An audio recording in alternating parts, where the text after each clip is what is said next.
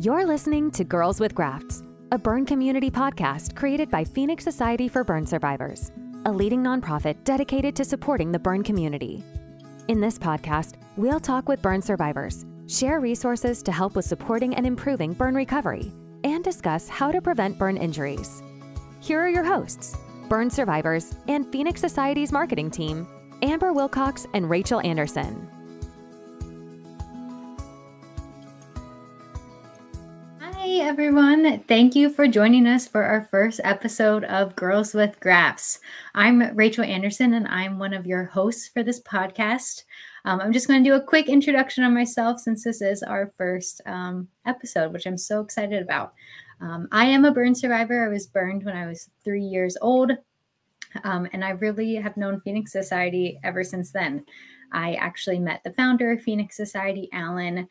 He was introduced to my family when I was 4, so within a year after my injury, and I have been growing up with the Phoenix Society ever since. I was a PEG recipient in 2013, and then in 2018, I was actually a Phoenix Fellow, which led me to my full-time job here in 2019. So excited to be here and so excited to have Amber here with me as well.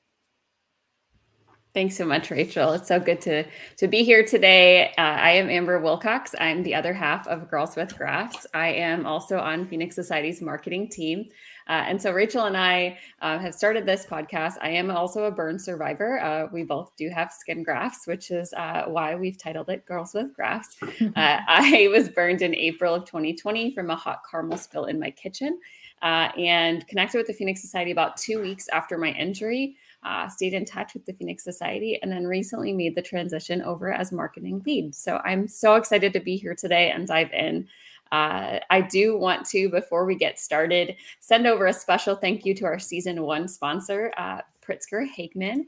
And so they are the burn injury legal team that has sponsored this season's podcast. And so we want to thank them a little bit there before we get started. I do want to introduce our podcast now. So as you may have heard, our podcast is called Girls with Grafts. We started this just very recently.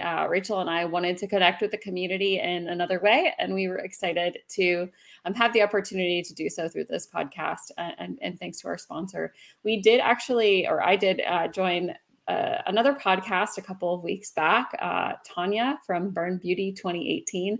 We want to send her a special thank you for helping us get started. Seeing her podcast and how she was able to connect with the community inspired us. And so we want to just send her a special thank you as well. But this podcast is for our burn community. So whether you're a burn survivor, a corporate sponsor, a hospital partner, and beyond, we are so excited to have you join us and listen in on all the exciting guests we have lined up for this season. Rachel, did I cover it? Yes, you did a great job. I mean, who doesn't love podcasts? I know I listen to way too many podcasts throughout the day and the week. So I'm excited to have another one to listen to, even though I'll be listening to my own voice, which may be a little weird. I don't know. And whether you're joining us by listening while you're at the gym, at work, or maybe you're watching us live on Facebook, YouTube, or LinkedIn, we're so excited to have you. Feel free to drop some comments in if you have questions. We'll be taking Q&As at the end of the podcast. Yeah. And like Amber said, we have a great lineup of guests throughout this season, and I'm very excited to introduce our first guest, which I'm sure many of our listeners right now already know, but it is Amy Acton, our CEO of Phoenix Society for Burn Survivors. She's been with the organization for over 20 years. She's a burn survivor, former burn nurse, leading advocate for the burn community, and so much more. And she's really dedicated her career to promoting burn recovery services and resources for the burn survivors and loved ones. So we are so excited to have you on today, Amy. Great to be here. I'm just honored to be the first guest of this great new podcast. Really excited about it. Thanks so much for joining us, Amy. It's a pleasure to have you. Yeah. Another girl with grafts, right? Another girl with grafts. I feel like I'm right at home here. Perfect. And like I said, I know so many people already know you, Amy, but for those who don't, can you just tell us a little bit more about, your journey as a burn survivor and as a burn nurse, and how you got involved in the burn community? Sure. Yeah, I was burned at the age of 18 right after high school. My great summer job I had at a marina. And so mine was an electrical injury. I hit a high tension wire with a sailboat mast when I was pushing it on a trailer to get it out of the way of some construction. So that's how I entered this club, the club that nobody really wants to or plans to, but once you're in, you really find your kind of community here. So I was treated at the burn center for a couple months and went off, recovered for about a year, went back to college and decided I was going to be a nurse, but it really kind of formulated my desire to be a burn nurse. And so I was a burn nurse for many years, about 12, 13 years. And then joined the Phoenix Society. And I started with the Phoenix Society as a burn nurse and bringing people to World Burn Congress. And I got a little packet from Alan about how to do Burn Survivor Sunday when I was a nurse. And so we started doing Burn Survivor Sunday at our burn center many years ago. So that's how I kind of came into the Phoenix Society community. Awesome. Yeah. And so when you first got involved with Phoenix Society, you were helping at your burn unit. Did you meet Alan, or how was that kind of first involvement, like that direct first introduction? Well, I tell you, it's a very interesting story.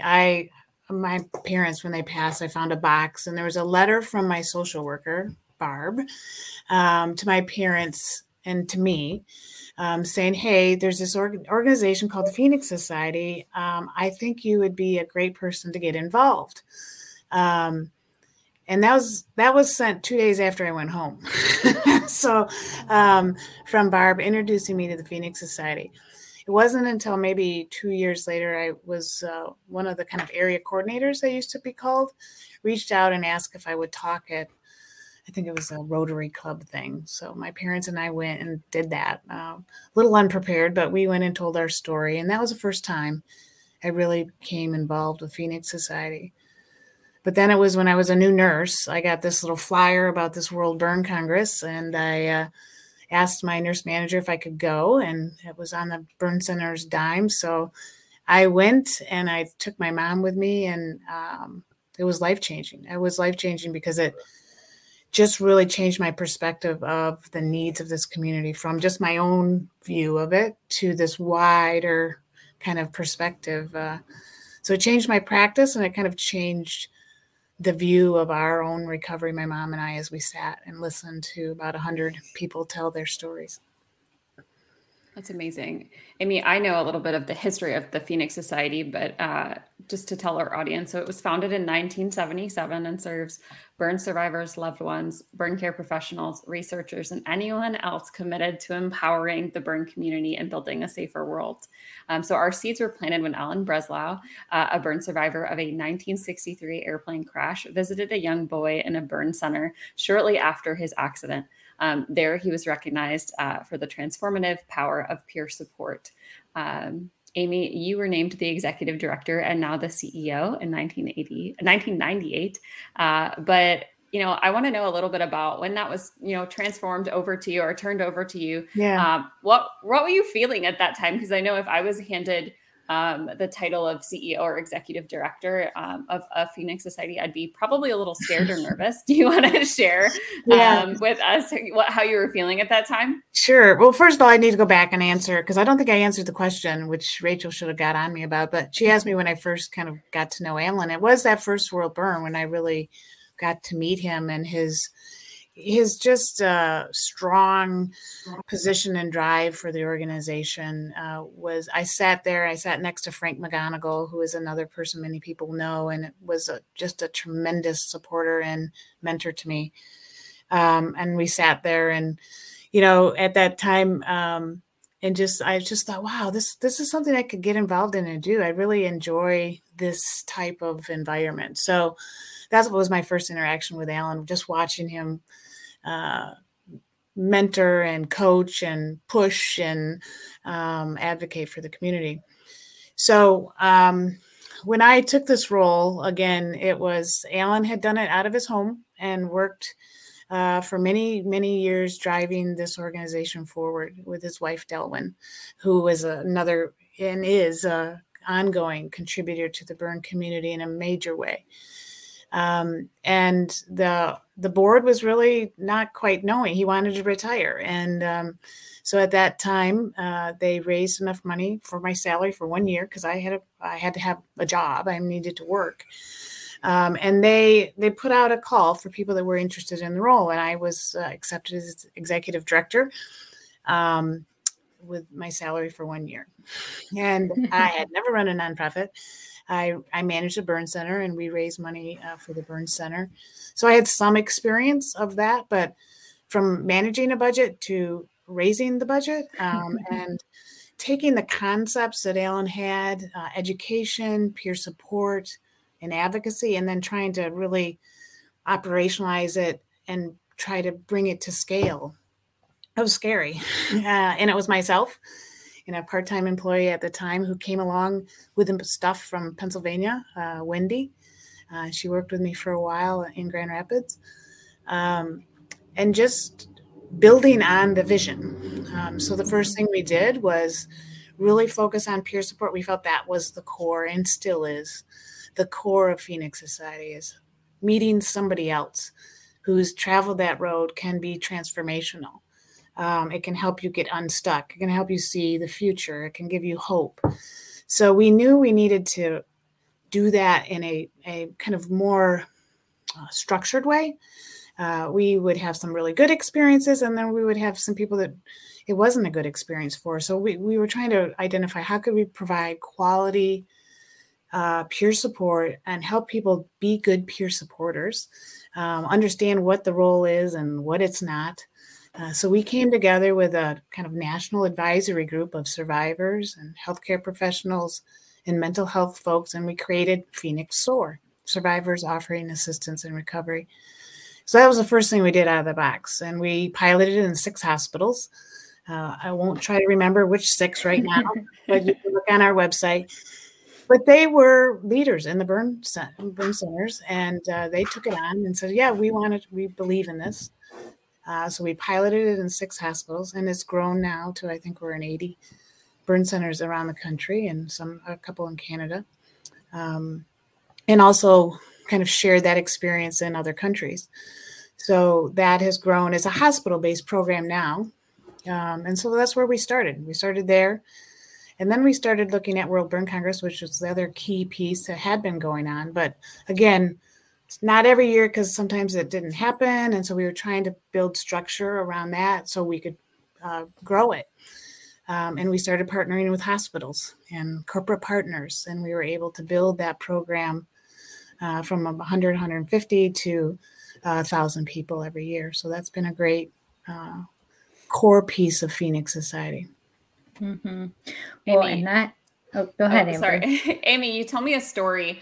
We were talking a couple of weeks ago, and you told me, I think this was one of my favorite stories that you told in that interview, but about your first experience with Journey magazine or what was known as Burn Support magazine, and how, and so I think it's a great example of how, just you have evolved the organization, but also, there were struggles too, right? And so recognizing that, can you tell that story to our readers? Because it's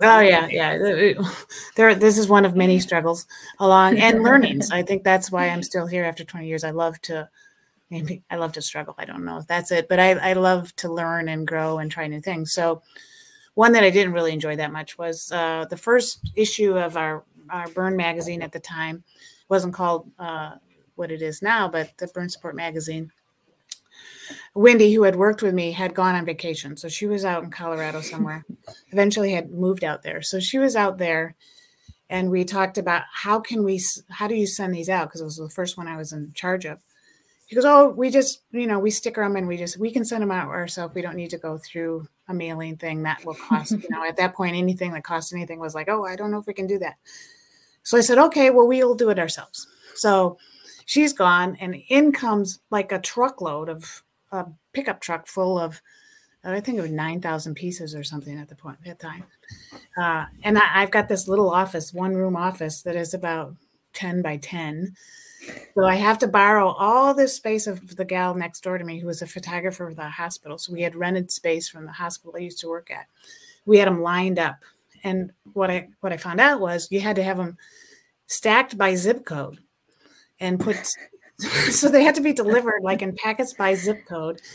It took us weeks. It took us like 3 weeks. I had to hire a couple high school kids from my friend's kids to help me do it. I'm sure only a third of them got to where they needed to go. So the next time I think we paid $500 and we had them actually do that. So that, I think that in essence is Phoenix Society's journey has been trying to do a lot with a little, and then trying to shift our thinking about we bring value to this community as an organization, as a group of people who care, our volunteers, our board members, the staff here. So how do we build the case for investment in what we're doing from those within and then externally from us, so we can grow and really do things in a way that can be sustainable. So that's been that journey over time in the learning for myself. Mm-hmm. When you touched on how World Burn has changed, how Phoenix Store has really, started, and now is today the program, the gold standard program for hospitals. And then we talked about Journey Magazine, but what about some of the other programs? How have those evolved? And what was even World Burn like back then? Was it what we imagine today, or what was even the format of that? Yeah, I mean, World Burn, for example, was different because at that time, we would have local groups say, okay, I'm going to have World Burn, and they would hold World Burn. And we would push it out and tell people what's happening and kind of disseminate the information about it. But it was really run by a handful of people and volunteers that would pull together the best they could with the resources they had and the best place they could find. Well, I remember one time we had an event in kind of a barn type of I don't know how to describe it, but it was kind of a Western themed thing. And we all showed up for this dinner in a barn, and we walked in, and it was one door going in, and there were hay bales and candles. You want to see people go berserk? We all were like, okay, this can't happen. And we no fault of the group that was having it, but it was just, it was the best we could do. And so when we really identified and we had paid staff that could manage that, we were able to have consistent programming. Open mic had happened before, but we had open mic with some ground rules and professionals to help us run that part of it, that made it better and safer for people to share their stories. We learned from the people that had run them before. So many of the pieces were still done, but just managed a little better because we had consistency of people who could grow and learn from one year to the next. So we still use a ton of volunteers for World Burn Congress.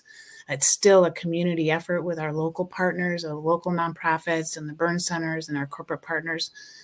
But we have some consistency with the team here at Phoenix Society who've done an outstanding job creating and testing new things. And we're about ready to test it again because we had grown to a place where we couldn't manage it. It got so complicated with so many things going on that we felt we weren't doing what really needed to happen really well. So we're going to reimagine that. You're going to see it next year. We're really excited about that. Amy, before we get to that, I have a quick question for you. So can you explain to those, and I said readers earlier, they're listening, they're not reading, but can you tell them, there may be some involved that don't know what World Burn Congress or Open Mic is. I know what it is. But I think our listeners may not, not everyone may know. So can you explain a little bit about what World Burn Congress is as it existed, and then what is an open mic, and why is that important for our community? Yeah, so World Burn Congress to me is, most people say, well, it's a conference, right? It's a conference of burn survivors, and they're telling their stories, and it's going to be really heavy and hard, and it's an educational event. It's all of those things, but what I found when I went that first time, it is like a reunion, a family reunion gathering with a learning bent.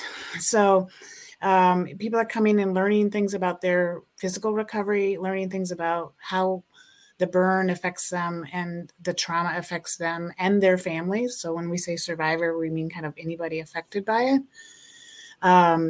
It's a place where You can socialize in a safe group of people going out, because when you're newly burned, you may not feel comfortable going out to the bars alone.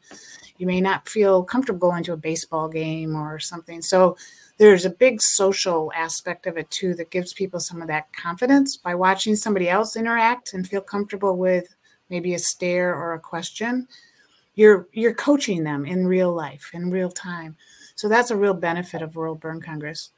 Open mic is really just what it says. It's an open mic where people can share where they are on their journey, help, maybe the next person who's coming along, or maybe ask for some help from the group and the community about, I'm really struggling with this.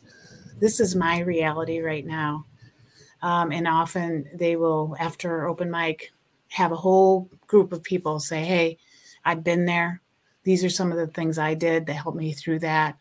So it is a place where both you can share motivation and the healing and the joy that you found, but also the struggles that you're having in real time. Mm-hmm. And you guys have been part of it. So if you have a better way to describe that. No, I think I joined my first, open mic shortly after my injury. And I remember being terrified of saying it out loud of what had happened. But I remember writing it all down. And as I was reading, tears, coming down of I don't think I've ever told a story before or told that story before. And it was both, like you said, healing for me to talk about it. But then also, the comments you get from the community, and mine was only virtual. It wasn't in person. So I can only imagine what it's like in person. But I found it healing because I did connect on social media or I heard your story and this was helpful for me. And so it is just as you explained, it's a great opportunity to come together with the community. Yeah. I think it's also a place, it was not long before COVID. One of the last ones we had, there's someone shared their story and they were talking about being in that community and being able to just say their truth and not worry about upsetting their family or because they protected their family. And so they always had to be the strong one. I heard that story. I just went, I was all of a sudden oh my God, I so resonated with that. 20 years ago, 30 years, at that time, it was probably 35 years ago, my burn happened, but it was just that's my story. That's the way I managed that. And it just kind of let that flow through and go. Right. So I think every year I hear a story like that goes, oh yeah, wow. Do I remember that?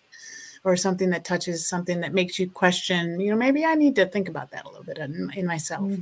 And it challenges you to grow and always grow. And that vulnerability piece, that where you can be vulnerable and how that is not something to be afraid of or is bad, but can really be a strength that you have to be able to be vulnerable in that way, especially in a group of 1,000 people. That's pretty amazing. It's an amazing space. And some of that is created by our facilitators. To have that space is sacred, really. Definitely. Yeah. And my first open mic experience wasn't at an open mic. It was so before I started attending World Burn Congress, I was attending a summer camp, Camp Susquehanna, for childhood burn survivors. And it's in Pennsylvania, and Alan was running it at the time, and we had a talking stick. I remember being part of that one time. Yep. And so we'd all sit in the circle, and then you didn't have to share if you didn't want to, but only the person holding the stick could share. And then we just pass it around. And it was also just, for me, noticing how my story changed from when I was younger and growing up. I went from, more of that victim mentality to survivor and thriver. And just even at open mic, hearing some of the stories on the first day and then hearing those same people share their stories on the last day. Yeah. And just how much you can grow in 3 days together. Yeah. So it's always sure. I was probably in one of those circles that you had the talking stick, because I did visit that camp when I first took the job. And the talking stick was a very powerful moment for me too. Great concept. Yes. Yeah. And while we're on the topic of World Burn, I know everyone is so excited. I'm also excited to share the upcoming dates and locations on October 25th. We're just a little bit under a month away. Can't wait. I'm just so excited to be back in person. Yeah. So Amy, I would love to hear, one of your just favorite memories from the conference over the years. Well, it's really hard to Just one, right? That's really hard. I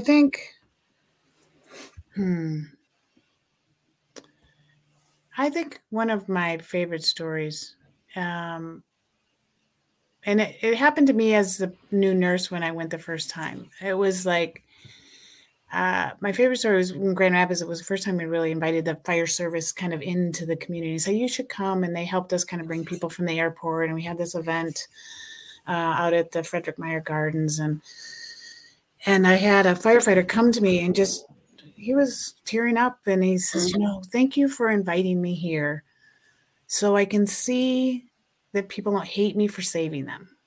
Mm. And that was a big aha for me of how that closure, that loop of closure, it does maybe not the same person they saved. And I happened to bring the guy who saved my life at the scene to that event and thank him in front of the crowd, which was one of the highlights of my so cool world burn career, to be able to say, thank you for clamping my carotid that day. You saved my life. And look where I am now and how I can help other people because of you. And so it's a way to honor, but it's also a closure for them to say, oh, that's so good, because they don't know what the outcome is. It's not always, they don't know that story. So to me, that was the same experience I had as a healthcare provider, because there are people that you have on the unit, you're like, I don't know what their future will be, and I worry about that. And it brought me a lot of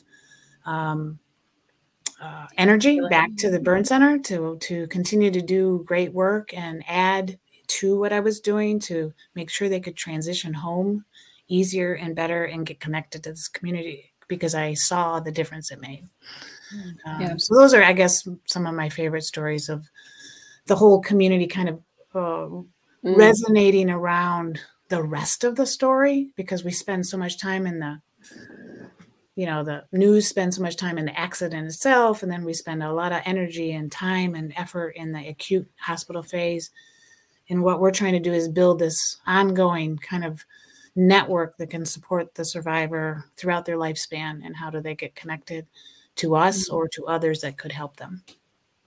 That's so important, because I know for me on my burniversary, so for those that are listening that don't know, a burniversary is the anniversary of your burn injury.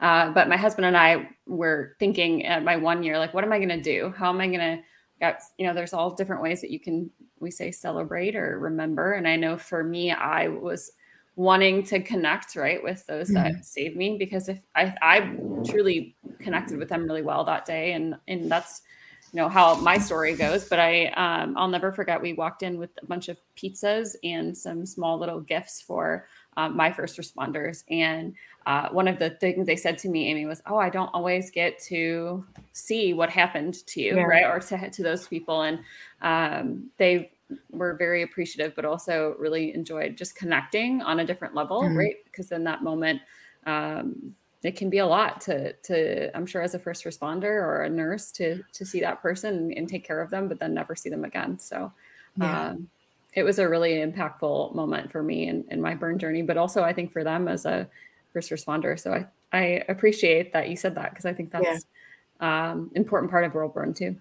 Yeah, definitely is. And I think that living in gratitude is something I've learned from this community, right? Of, when we have a brush like that in our lives, whether it's ourselves or a loved one, in the moment, it doesn't, you wonder if you can feel positive about it. I think eventually for me, I was just grateful to be here. There was a gentleman that died in my accident. So I've always felt like I need to, I should be grateful to be here, number one, and I can, how do I continue to live on in a way that would honor that loss? So that's just, for me, something that has always been kind of a driver. But I think, again, it's the uniqueness of each person's story is the other thing I love about World Burn or SOAR or the work that we do, is nobody does it the same. And that's not the expectation. I think the expectation is that we can continue to learn and grow and heal eventually, and then live our life. live our life to the fullest. And sometimes that is the gift we get, is that we live a little fuller because we know that life is precious. Thanks so much. I do want to talk a little bit about our recent programs, right? Of connecting people, connecting them sooner, right? That was something I know I connected with Phoenix Society 2 weeks after my burn injury. And that was a huge part of, I think, my healing journey, is that I was connected with other survivors, but also the team at Phoenix. And so we, recently came out with our Journey Forward kit, which I am going to show on the screen here for those that are watching, and we will share more information on our, podcast description about that Journey Forward kit. And really, it's a bigger part of our Journey Forward program. So I'd love if you, Amy, could tell us a little bit about that kit and that program, and what it's doing today. Yeah, so the Journey Forward kit program concept has come from the community. So we have heard, we did a very extensive customer journey map process, really at the beginning of COVID. We've heard it in other studies that we've done and surveys, is that transition home, they don't, we don't know what's next. We're concerned. We don't know what's next. There's kind of a cocoon that you're leaving from the burn center, and you're going home to, a little more chaos because everybody's trying to figure it out. The family's trying to figure it out. You're trying to figure it out. Some people don't have family, and they don't know what to do next. So that transition we saw it in Libre. We saw it in our journey mapping process, that's a pain point. Phoenix Society feels like we can address that with our partners, with our hospitals. We already have great relationships with the hospitals, with the SOAR program. So how do we connect the dots here? How do we transition people more smoothly so they're connected? We often hear, like 2 years later, I never knew you existed. I didn't know this community was here. I didn't know there's a support group in my own city. There's so much information. I'm sure they're getting told, but that gets lost. So what we're trying to do is find the simplest way we can to get people connected, so we can start talking to them, get them Burn Support Magazine, let them get on chat. Amber, you are like the ideal that continuity happens, but that's rare. And so the Journey Forward kit is a tangible thing, and we piloted this year. We're just still getting the data back. So the kit may look a little different. How we refer people into the community. We're still working with our hospital partners. How can we do that the most efficiently? Like, I get a referral to my hand surgeon. How can I get a referral to some of these communities and make it more part of the system and the structure? So that's what the Journey Forward program is about. How do we tie in the peer supporters so they can help with this transition and give them tools? We're learning a lot by the pilot, and our goal is to really zero in on a full-fledged program that can help people know what's next. What can you expect down the road, and how can we provide some of those resources and then connections? Being a convener and a connector, Phoenix Society will get you. If there's a local support group in your city, we're going to get you there. If there's a burn camp for your child, we're going to get you there. If you need a resource on itch and pain, we're going to give you what we have and what others have. So it really is continuity of care. And I'm going to show the kit one more time, Amy. Can you tell our listeners, but also kind of those that are maybe viewing this online, well, what's in the kit, and why is it important that they get these items? Yeah, well, we did a survey, and we asked the community, what would be helpful to you? What would be your priority? And we tested 2 different kits. So there's some swag in there, like the cup, for example, has a straw. We know people have sometimes a hard time holding up a cup when they're first getting out. So it's designed so, they can do that. Lotions, a variety of different lotions to keep moisturized.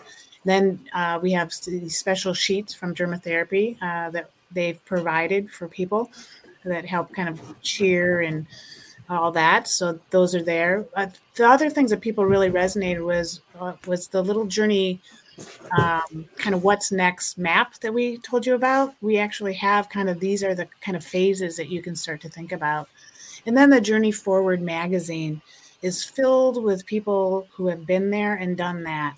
The stories of how they went home and some of the things they learned in that process is to make it easier for the next person. So it's all survivor written about issues that are important at that phase of their journey, because there are consistent themes.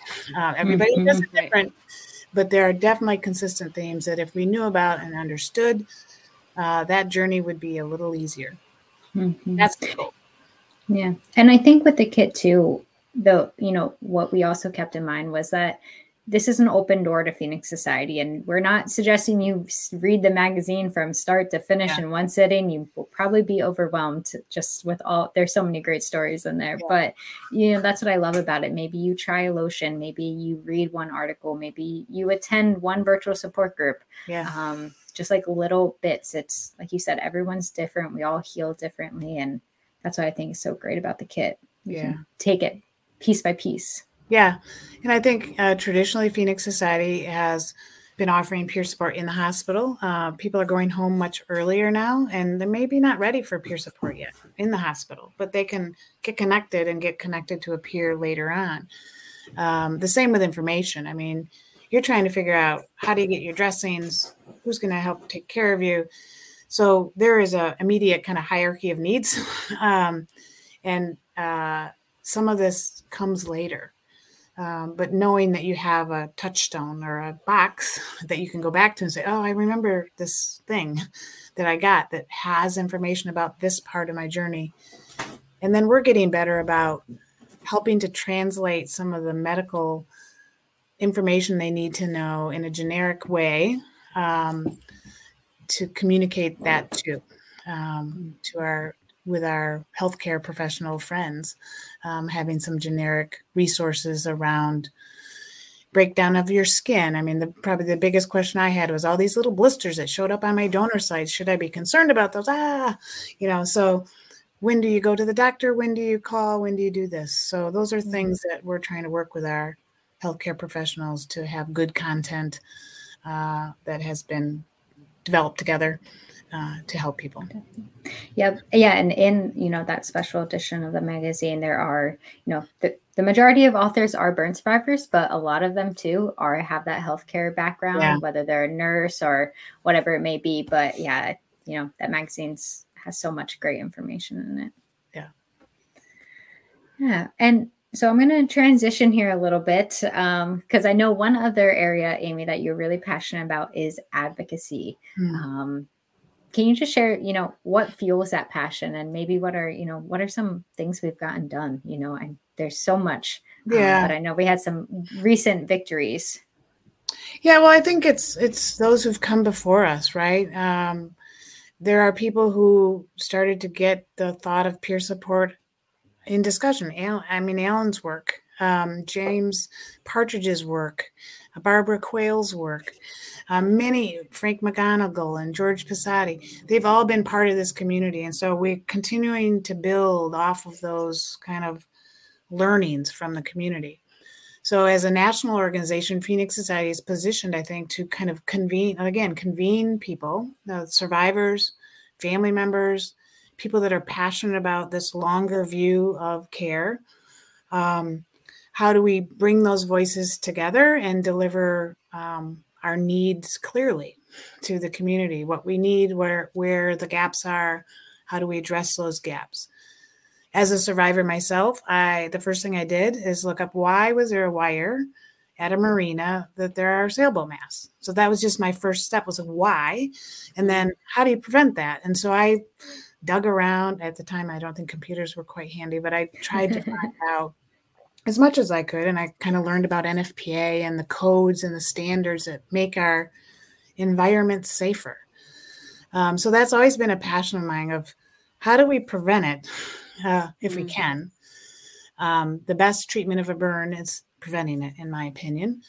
The second best is making sure that we're treating the whole person throughout their needs. And so Phoenix Society has been focused on those two areas: prevention, more of a codes and standards or environmental product changes, versus education, because it's just, there's a lot of people doing that, and we are not big enough to go in all these communities to do that. So we bring the survivor voice to those kind of standards and codes, or so we were just in Virginia.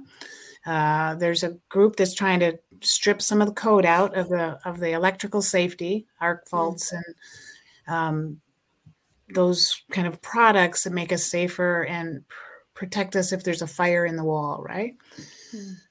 They're not super expensive, but there's a cost to that safety. And so people, if they don't understand what the impact is if we have a house fire and someone gets burned and the length of that recovery, then it's a little easier to say, no, we don't need that piece anymore. So we're helping to bring that survivor voice to those code hearings to say, hey, wait a minute. I live in your district. I had a burn injury, electrical fire in my house, and this is the outcome. So when you're making the decisions, you need to be thinking of those things. So I think that's where we add a ton of value to people like NFPA and UL and others that are trying to build safer products and buildings to prevent injuries in the first place. So we've been very involved in that over the years.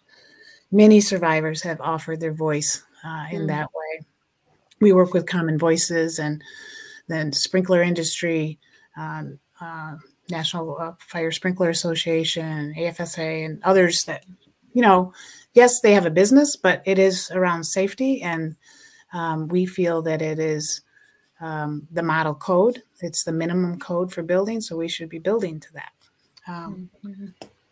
The other area I think we have traditionally been a quiet, but yet mighty force is in healthcare, and to partnering with ABA, the American Burn Association, and bringing those survivor voices to that meeting and to our burn center partners to talk about the needs that we see, the lived experiences that we have, and sharing with them. I was just at a quality summit with ABA, and they have a lot of focus on the quality of their care, which is right. That's where it should be.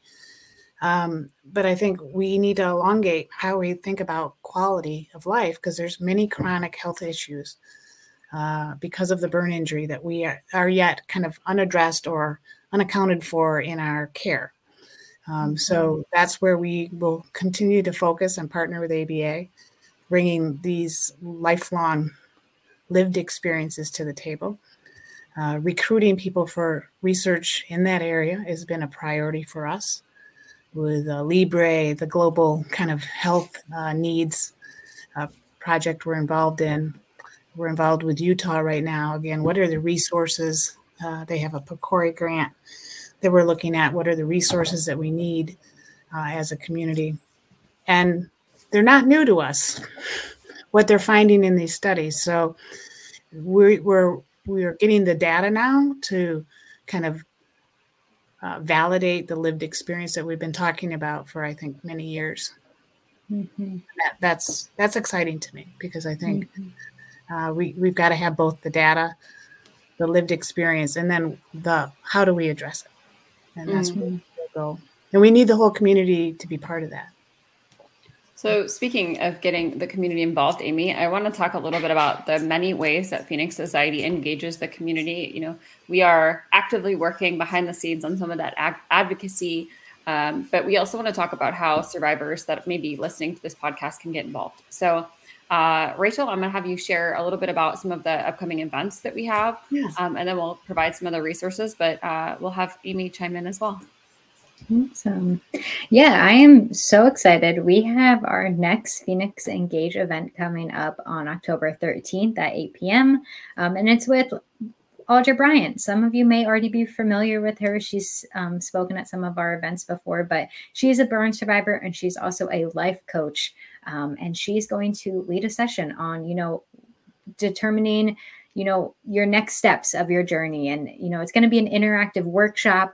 So she's going to lead, attendees through a series of, questions and just all learning more about yourself and your journey. And then by the end of the session, you'll have a visual representation of, where you've come and where you're headed. So, I've been a part of some of Audra's events in the past, and she's such a great host, great speaker. So I'm so excited to bring her back.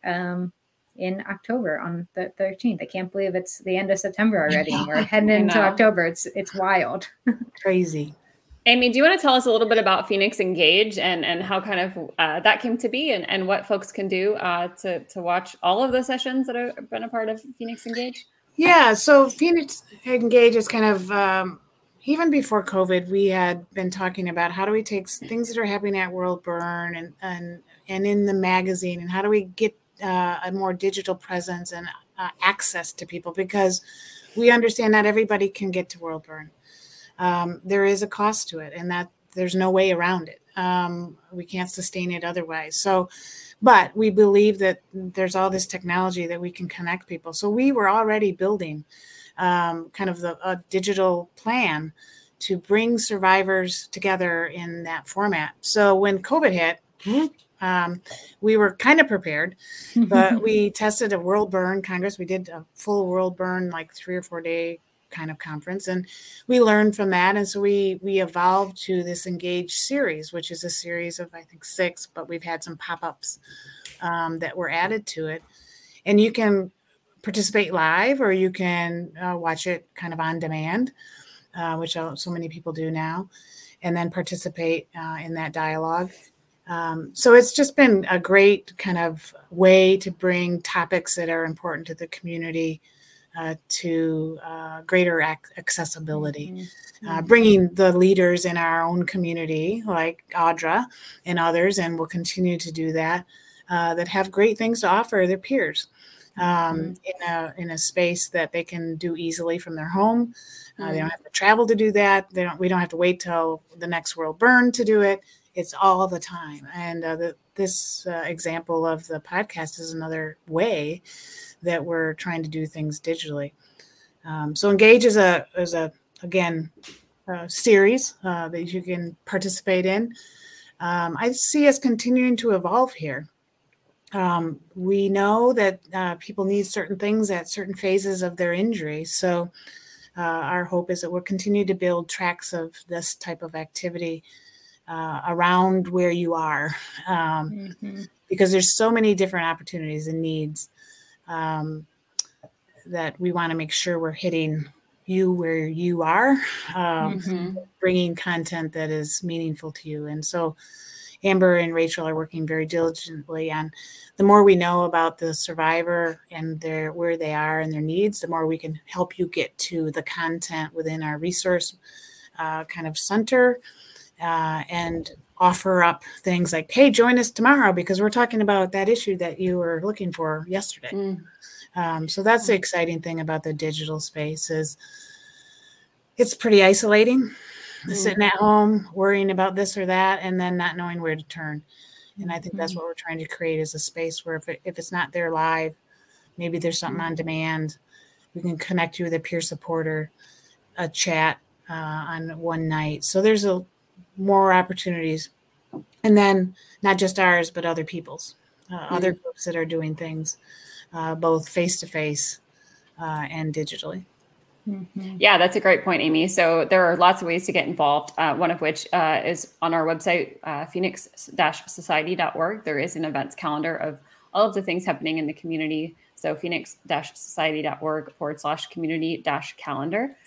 In addition, we did mention this earlier, but we'd love for anyone listening or watching today to join us on Facebook on October 25th. The big announcement of where and what day or days the Phoenix Society's Phoenix World Burn Congress will occur. So we hope that you'll join us on October 25th. In addition, there are advocacy opportunities on our website. So if you're interested in participating in one of those research studies that Amy talked about, we are consistently have different hospitals or organizations participating in some research studies that we have listed on our website. But then we also have those support resources. So we have virtual support group. That's an online Zoom support group on the second and fourth Monday of every night. We have an online Facebook community that we'll put a link to in our description notes of the podcast, among many other things. So check out our website, phoenix-society.org, for some of those resources. And I'll let Rachel, since she is the guru behind the Journey magazine, formerly known as Burn Support magazine. Rachel, tell us a little bit about our next edition, because that's coming out very soon. Yes. Our next edition of Journey magazine it's with the designer right now. We're putting some final touches on it, and it's going to be hitting mailboxes in about a month. But I'm really excited. I mean, I love Journey magazine. I love the stories we share in it. This one in particular, we have a 12-year-old named Isabella. She's a burn survivor who recently climbed Mount Kilimanjaro with the Courage Rising team, a group of burn survivors and burn surgeons and healthcare folks. So it's an awesome article. Amber and I had the pleasure of meeting Isabella, and she is such an amazing little woman, and she's going to grow up. I mean, she conquered Mount Kilimanjaro. She can conquer anything life throws at her, clearly. So I thought that one's great. We have a great escape planning, little toolkit since, National Fire Prevention Week is coming up very soon. It's the 100th anniversary. Well, you'll hear more about that on our next podcast, actually, since we have Lorraine from NFPA on. But just a great magazine with so many great stories in it. So and it's free. I don't think I've mentioned that, but it's free. So make sure you subscribe to that so you can get that in your mailbox. Awesome. Well, in addition, we have a couple of last questions here, Amy, as we begin to wrap up. But I don't think we've got any burning questions or questions in that chat there for you. So I'm going to ask you some that Rachel and I came up with to kind of test you out on some additional knowledge or things that you can share with our community. And if any come in, I will share them with the group. I know we have Howard here that just shared with us. He's enjoying the information. And so if anyone has any other questions, feel free to share them. But I guess my first question for you, Amy, is what are you looking forward to in the coming years with the Phoenix Society? So what is your hope or excitement for the future here that you've, I know obviously World Burn Progress is probably a big one, but what else? Yeah, well, I think the exciting thing for me is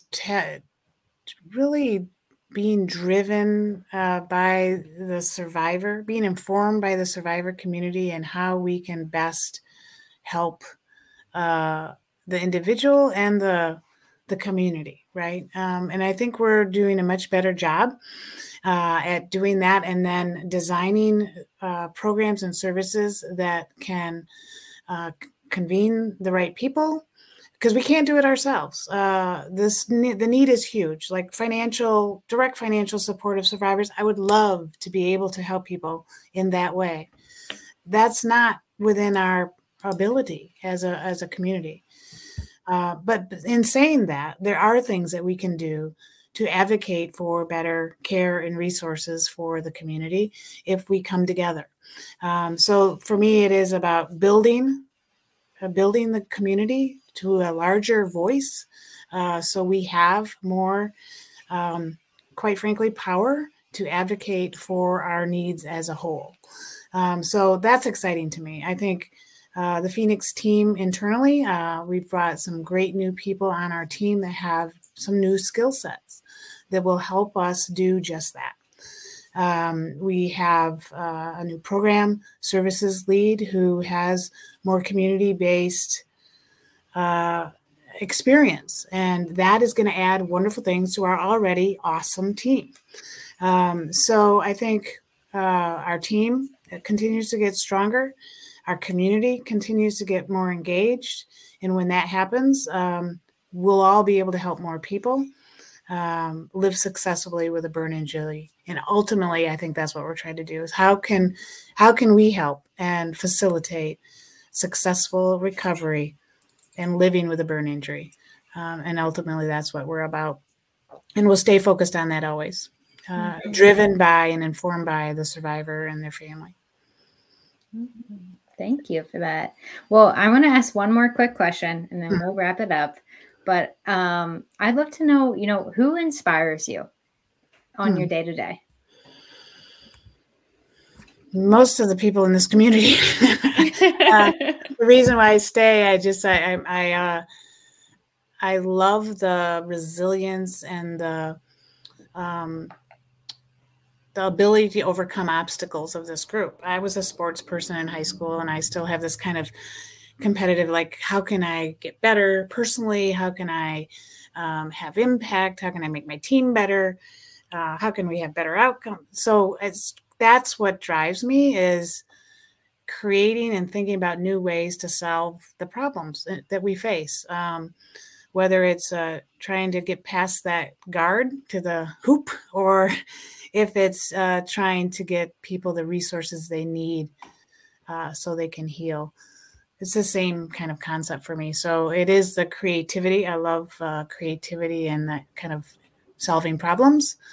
And I love teams. I love to bring people together around common goals. And so that's what drives me every day. Yes. Well, we're so happy to have you, Amy. Your knowledge and just the ability to kind of help, other survivors like myself is inspiring. And we genuinely appreciate you joining our podcast today. Yeah. Well, it's a big team effort, and thank you guys. I'm so excited for this podcast. I think it's going to be a lot of fun. Mm-hmm. You've got a great lineup this first year, and it's just going to keep growing. So thanks so much for doing it, using those creative juices and taking the leap. So thank you very much. Yes. Thank you so much, Amy. I so appreciate it. And Amy will be back with us. It won't be a podcast, but on October 25th at noon on Facebook, we'll be live sharing that Phoenix World Burn Congress date and location. So make sure you tune in then, and make sure you tune in next week. Our next episode is coming out on the 4th. October 4th, and that's going to be a great episode all about Fire Prevention Week. So definitely tune in. And like Amy said, we have this first season of Girls with Grafts. We have so many exciting guests coming up. So stay tuned on our social, on Facebook, things like that, and all major podcast platforms to find out more and when our episodes are dropping. And we're also, we're interested in hearing your voices and having you come on the show too. So if you are interested in coming on the podcast, just send us an email at info@phoenix-society.org. And we love to fit you in. So yes, so many great guests. I can't wait to, get some of them on here. Yeah. And once again, before we leave today, I do want to thank our sponsor, Pritzker Hagman, for their season 1 sponsorship. The Pritzker Hagman Burn Injury Legal Team helps burn survivors and their loved ones pursue compensation and justice throughout the United States. If you have any legal questions, the attorneys at Pritzker Hagman are ready to help. And so you can find out more at legaljourney.guide. So we want to thank them for joining us today. And we are so excited to see you all on our next podcast, like Rachel said. And so we hope to see you all or have you all hear us very soon. And so with that, we want to thank Amy again. Amy, any last final thoughts before we close out today? Nope. Just I hope people hearing this will join us in these efforts and keep talking to us. Let us know what you need and how you want to be involved. Thanks again. Awesome. Thanks. Thanks, everybody. Thanks so much for tuning in to this episode of Girls with Grafts. If you are enjoying this content, please feel free to rate, subscribe, and leave a review wherever you listen to your podcasts. This helps others find the show, and we greatly appreciate it. Thanks again for listening, and we'll catch you in the next episode.